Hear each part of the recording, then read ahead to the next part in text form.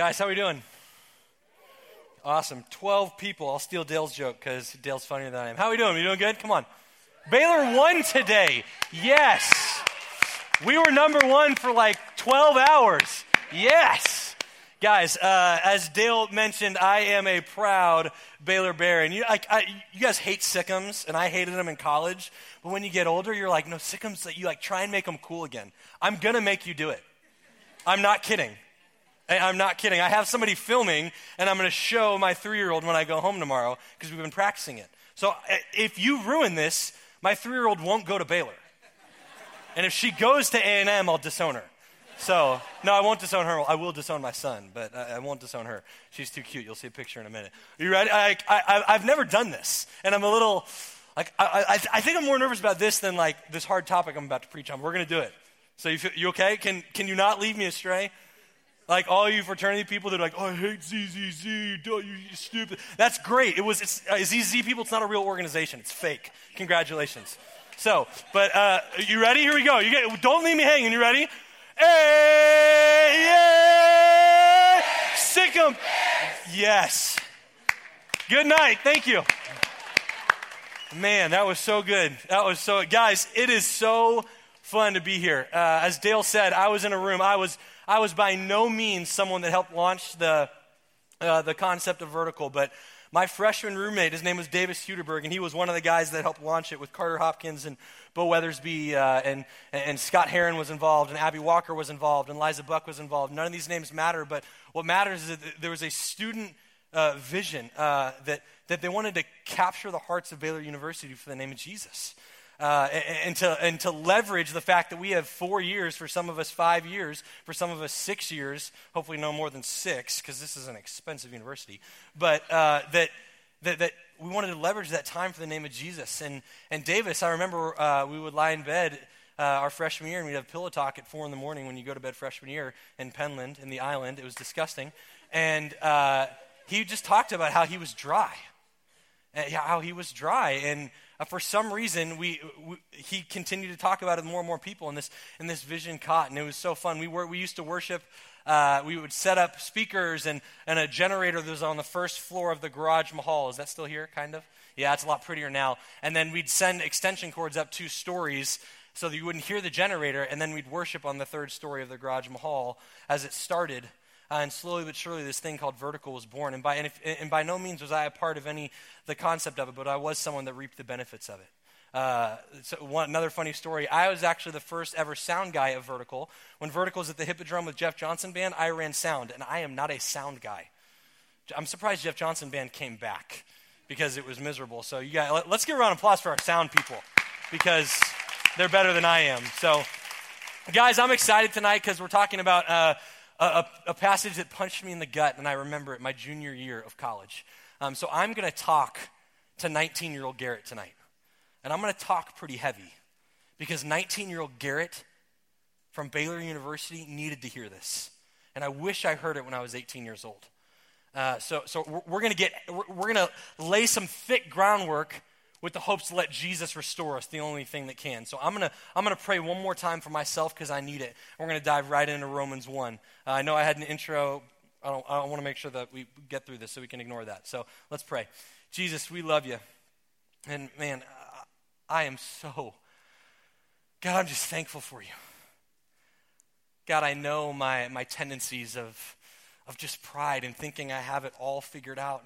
And God, I love the spotlight, and it's so ironic that I'm the one standing here tonight. So, Holy Spirit, I just ask that my words would fall on deaf ears.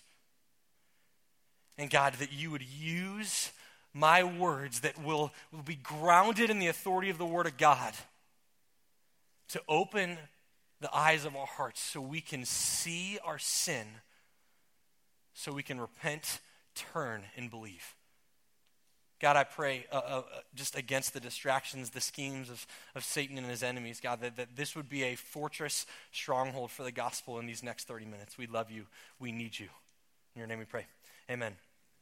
Guys, turn to Romans 1 if you have your Bibles, or if you're in college, which you are, you'll just use your phones and you'll just scroll to it. So scroll or click Romans 1, and we're going to start in verse 18. So we're talking about distraction today, and it's a little interesting topic, but the reason why I talk about this, because I think Baylor University, the Christian university, and I put it in parentheses, not at any fault of Baylor. My professors were some of the most godly people, but for some reason the students miss the mark. We have the ability and the opportunity to go to chapel as freshmen, but we just continue to ignore it and dodge because of this concept of distraction. And I want to talk about this concept that distraction is no small vice.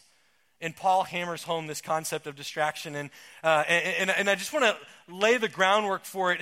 And before we actually dive into Scripture, Webster's definition of a distraction is this: that distraction is a thing that prevents someone from giving full attention to something else, or it's a diversion or recreation of something. And last but not least, it's extreme agitation of the mind and emotion.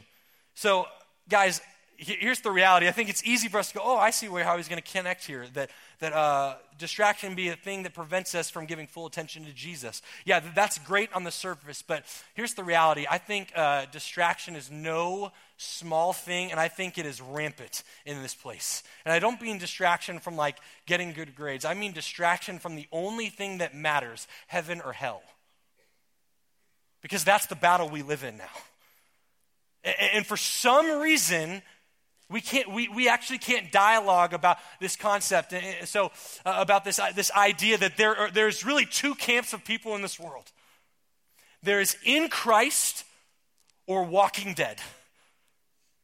And a big part of the divide is this concept that starts with people that are just distracted.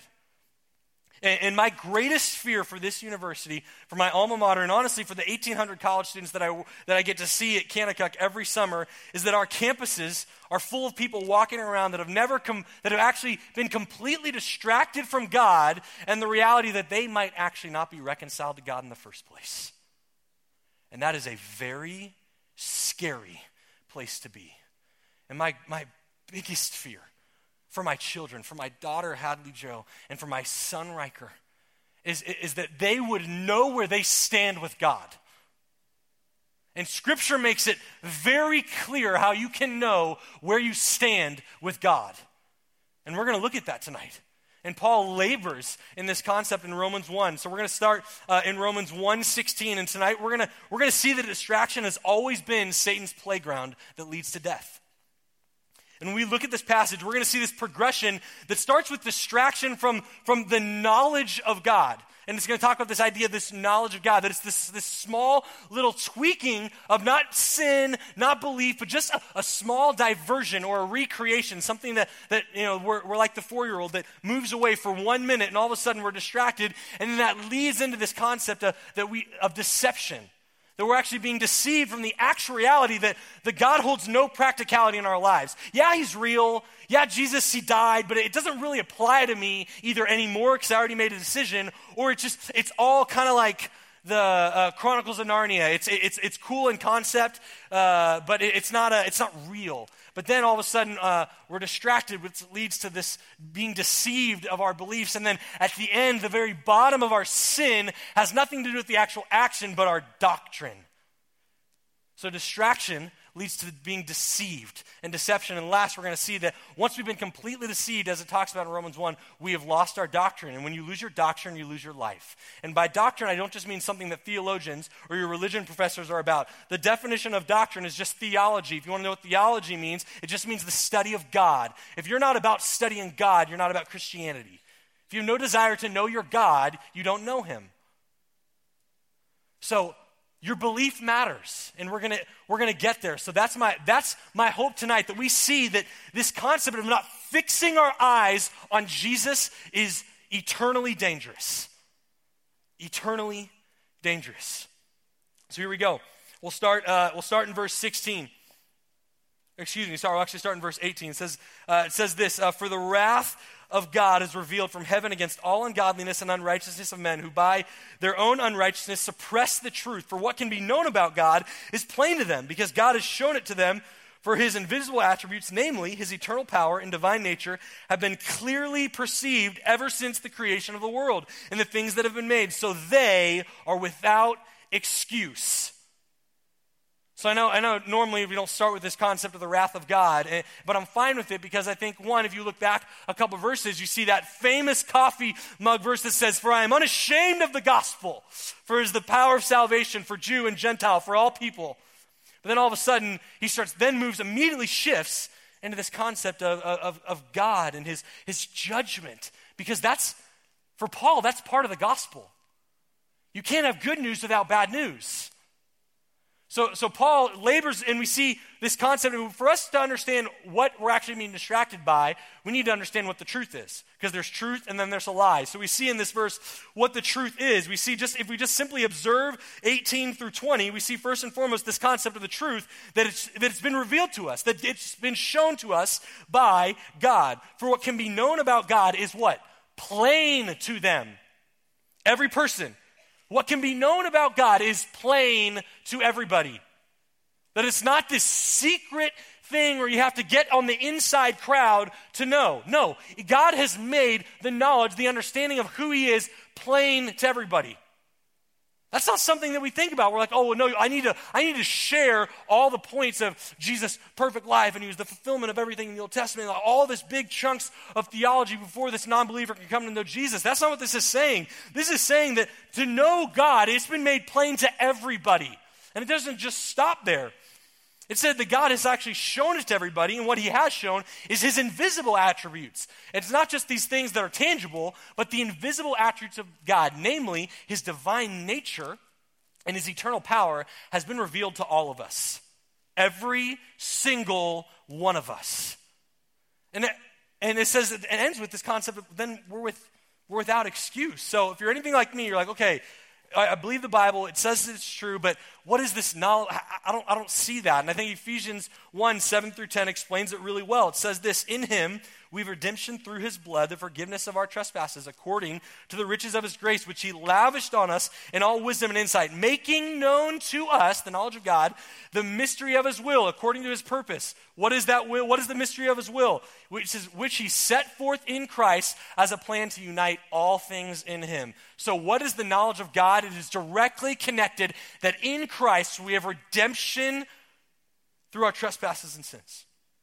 That the knowledge of God, the gospel, the hinge of if you are or aren't a believer in Christ Jesus, has been made known to everybody. So here's the reality. The truth is this. Every single human being has been created and made with the capacity, the ability in our very fiber to be satisfied by God. It is in your very nature to desire to worship God. Now I know some of you are like, no, we're utterly sinful. Absolutely, we are sinful. But before we were sinful, we were created in the image of God. Genesis 1:26. Above all other creation, it says that let us make man, all people, in our image and likeness. That in our very fiber, our DNA, deep within us. That's why when the worship band gets up and starts singing about the name of Jesus, we feel it. You feel it because that's in your very fiber. So the problem is, what's the problem? It says that we suppress the truth. To suppress the truth means that you actually have it. Suppressing the truth is implying that you actually have to have it to suppress it. Does that make sense? So in every single human being, because of the image of God, every single person in the entire world is not only without excuse, but this is the good news. If they're without excuse, that means that they have the ability to go from death to life. Now that is the truth and the gospel of Jesus. And here's what's scary about the culture of Baylor University. I know it because I lived it and I sat in those chairs. When I say that, some of us have already checked out. And that holds no weight on our lives. And you're going to see that all of a sudden this concept of these people are actually being distracted. So we hear this truth and we see these suppressors, the people that are suppressing the truth. So we see this disconnect and something happens within these people between verses 21 and 22. And what happens is it's not a lack of a knowledge of God. We all have an understanding of God. We desire to worship. We're all worshipers. It's just a matter of what we actually worship. And the problem is we're just far too easily distracted. There's a famous quote by C.S. Lewis, and I think the terms go hand in hand. He starts talking about how we have an offer to go on an adventure with God, and I'm paraphrasing, on a cruise with Jesus Christ in this beautiful adventure, but we think that we'd actually be satisfied with mud pies. That we could go off with Jesus on this beautiful adventure, but we're far too easily, he uses the word pleased, and we decide to choose a lesser life. We are far too easily distracted. And I think at Baylor University, this is rampant, and I can say it because I know it. I mean, it was rampant in my life through college.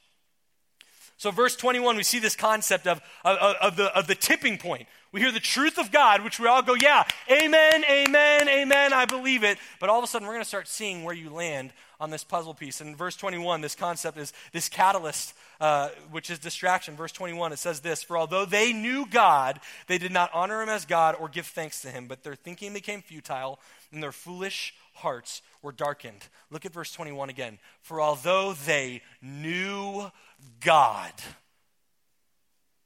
For although they knew God. So what this verse is saying, that you can know God but not be in the kingdom of God.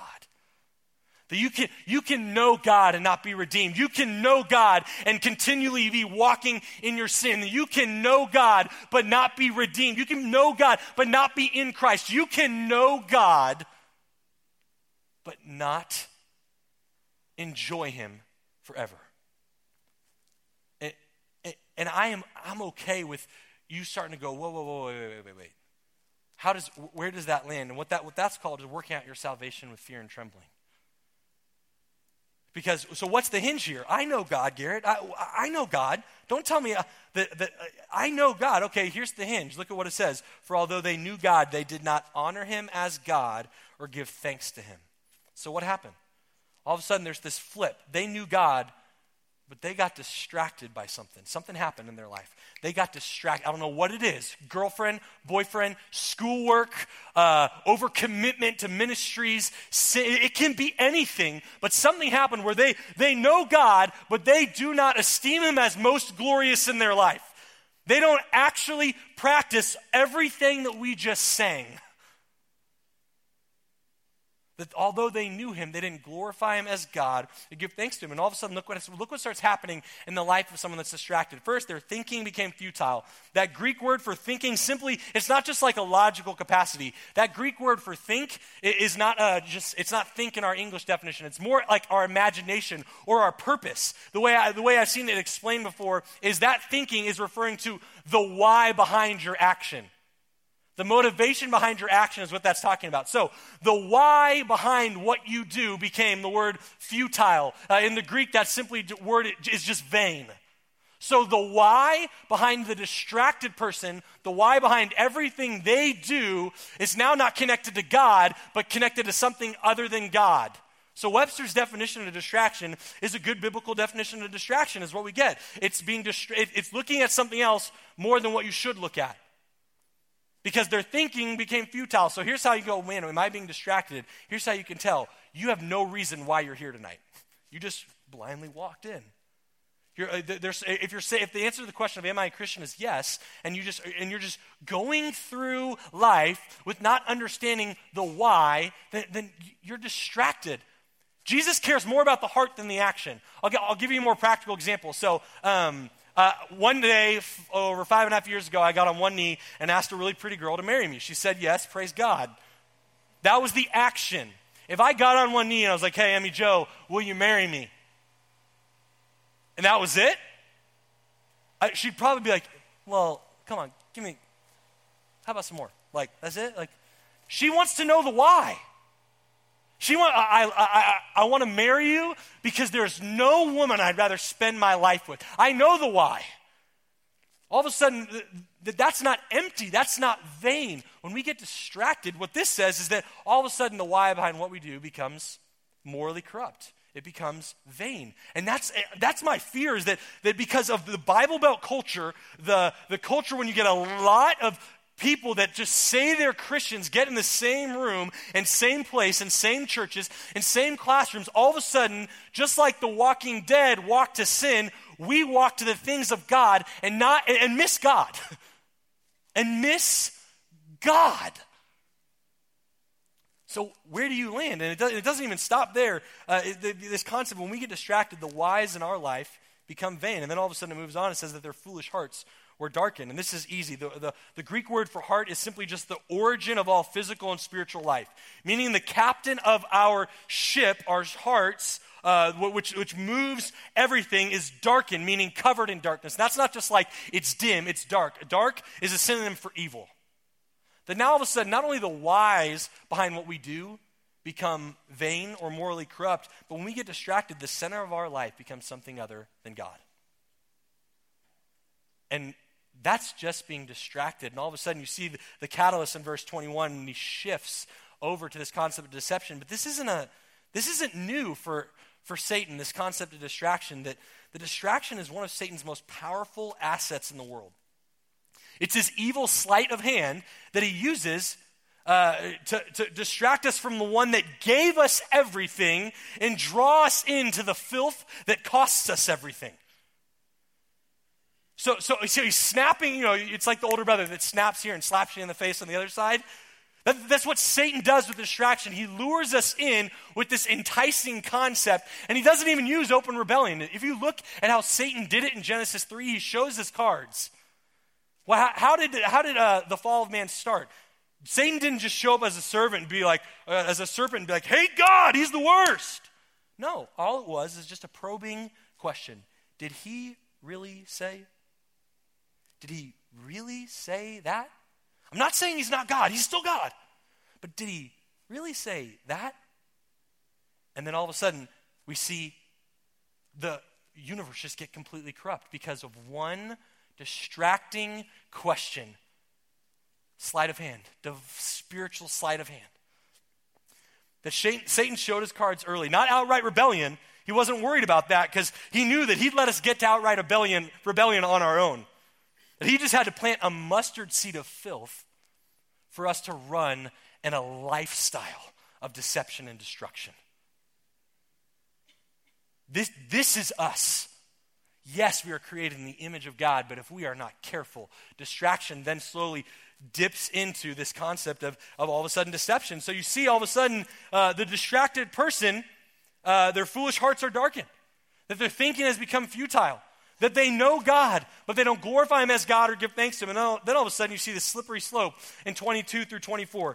Claiming to be wise, they became fools in verse 22 and exchanged the glory of God exchanged the glory of the immortal God for images resembling mortal man and birds and animals of creeping things. Therefore God gave them up in the lusts of their hearts to impurity, to the dishonoring of their bodies among themselves. So first and foremost, you see this. Now all of a sudden we're seeing some sinful actions take place. So distraction is someone that can be snapped back. They're still in the midst of Christian community, but the person that's deceived, all of a sudden you see hypocrisy take place. The first thing, verse 22, claiming to be wise, they became fools. This is the battle cry of the millennial generation, and I get to stand in this generation. Claiming to be wise, we're fools.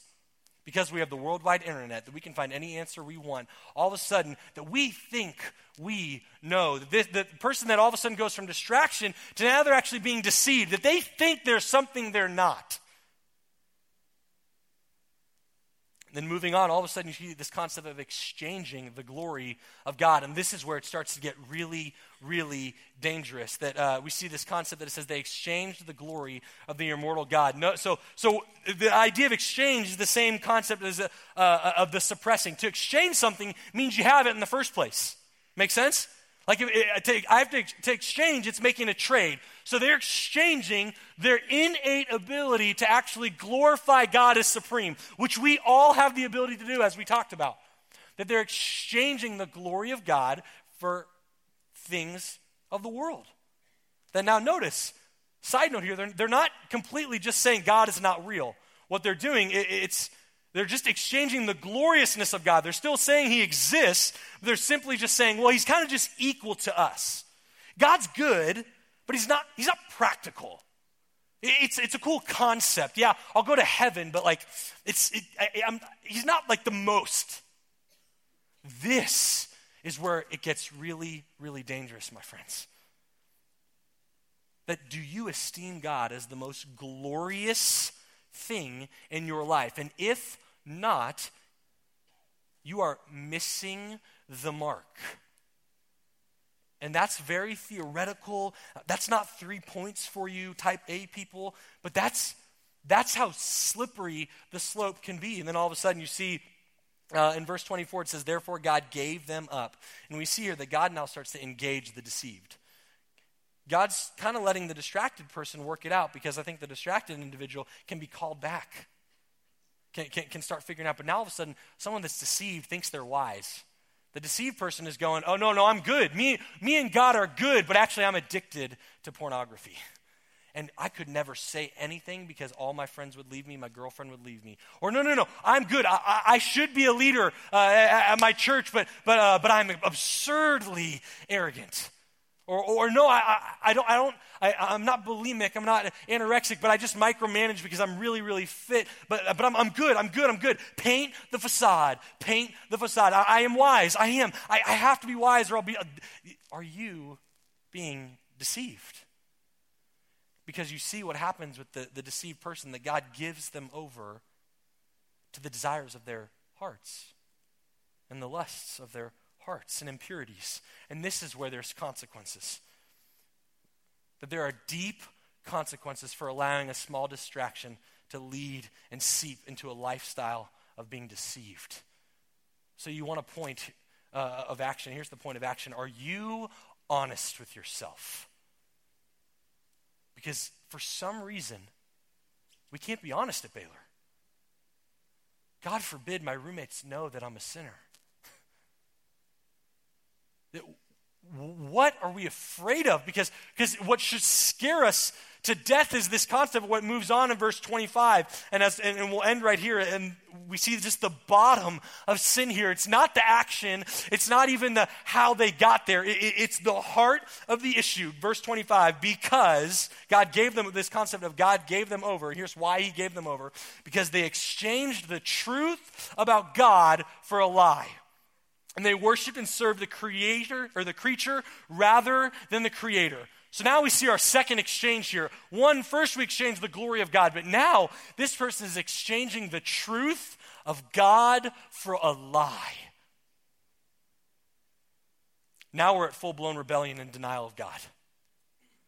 Now God is not just most glorious, God is not real. And here's what happens. Now, a lot of you, most of you, maybe all of you are sitting here, well, I'll never just deny God. Yeah, you won't hear. You want a Baylor 3, 4, 5, 6 years down the road, 7 years down the road when you're married. And I say this from experience. When you're married and you have a beautiful daughter and you're excited to have your second child and your wife gets pregnant again and your wife miscarries. And when my wife told me that we lost our child, my first thought as a leader in ministry was, is God really real? How can this happen to me? I've done my due diligence. Oh, how quickly even the ministry leaders can flip on God and put God on trial. That we see this concept of not just being deceived, but they're exchanging the truth that God is worth our praise and worth all the glory he gets.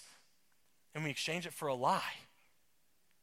And not just a lie, it moves on and it talks about we worship creatures rather than the creator. So the question is, what do you worship? And now the Greek word for worship here just simply means to revere, to fear, this awe, this all-consuming awe, not just in a moment, but all of life. What do you spend most of your time, effort, money, thought process on?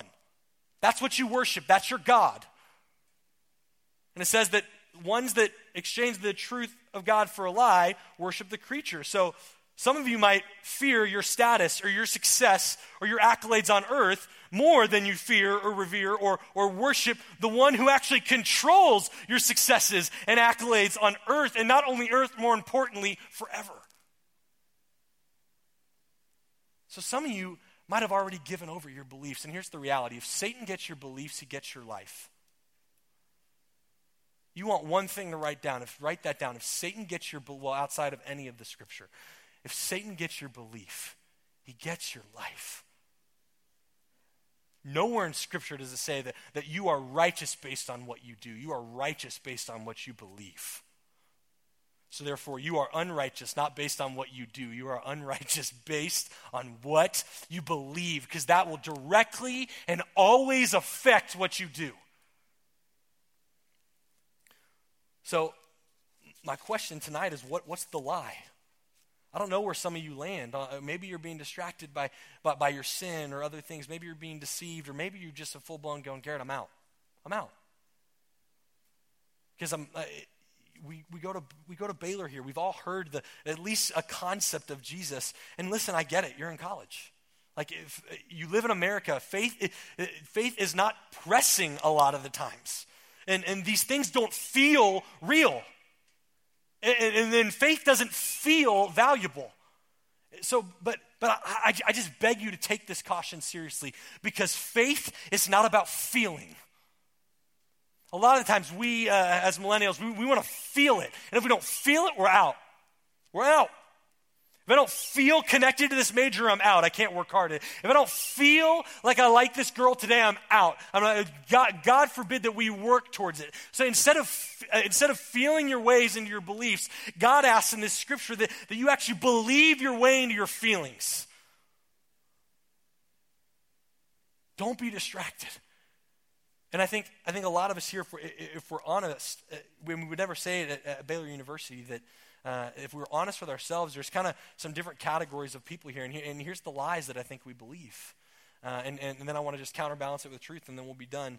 I think a lot of us are believing this lie. Two things. One of us, you stand here and you go, Garrett, you don't know me. And you have no idea what has either been done to me or what I have done. And honestly, no one here knows. And I'm either too far gone, or my sin is too deep, or I can't stop, or I don't even want to stop. I don't even know where to begin. It is so, Garrett, I can't even begin to tell you what is going on in my mind right now late at night. It's just so sinful. I deserve hell. I can't. And you, my friend, that's a belief problem. You, my friend, have been completely deceived by the fact that you think that you are what you do, or what's been done to you. Because of these bracelets that were good in concept, WWJD, what would Jesus do? That's an okay half-truth. What I'd rather have it say is, what did Jesus do? You are not what you do. You are what Christ has already done on your behalf. You are only righteous. You will only stand at the judgment seat of Christ and him look at you and say, join paradise, if Christ is next to you and the Holy Spirit is in you. The only way that happens is if you confess with your mouth and believe in your heart in Jesus as Lord. It does not matter what you do. You are not what you do or what you have done. That is a lie. That is exchanging the truth about God, that he is rich in mercy, that he wants all to come to repentance, that all are welcome to his table. And you said it's only for this small group of people that do really, really good. And you, my friend, you are missing the point.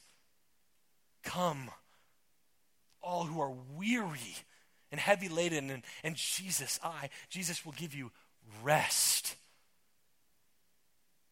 I think that's a small camp of us, but I think a larger camp of us are the ones that are going, Garrett, I kind of get this. Yeah. I'm not distracted. I'm not, you're the ones that I worry about. Because it's all good right now. And you might even go, man, I've heard this before. I've graduated from the gospel. Give me my 3 takeaways.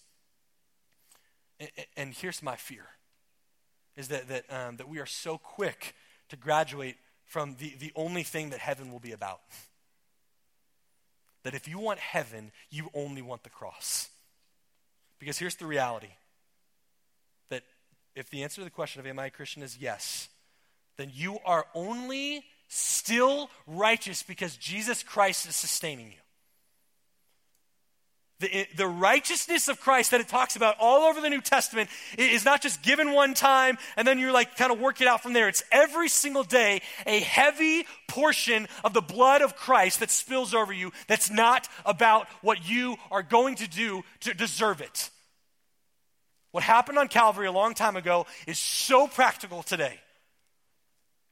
My greatest fear is that a lot of you have been so distracted by the power of the gospel that it holds no power of you today. And And the reality is I've even been talking about it for 30 minutes, and you might have even tuned it out, this concept, and that Christ is no more relevant to you today than it is an atheist. So what's different about you and the atheist?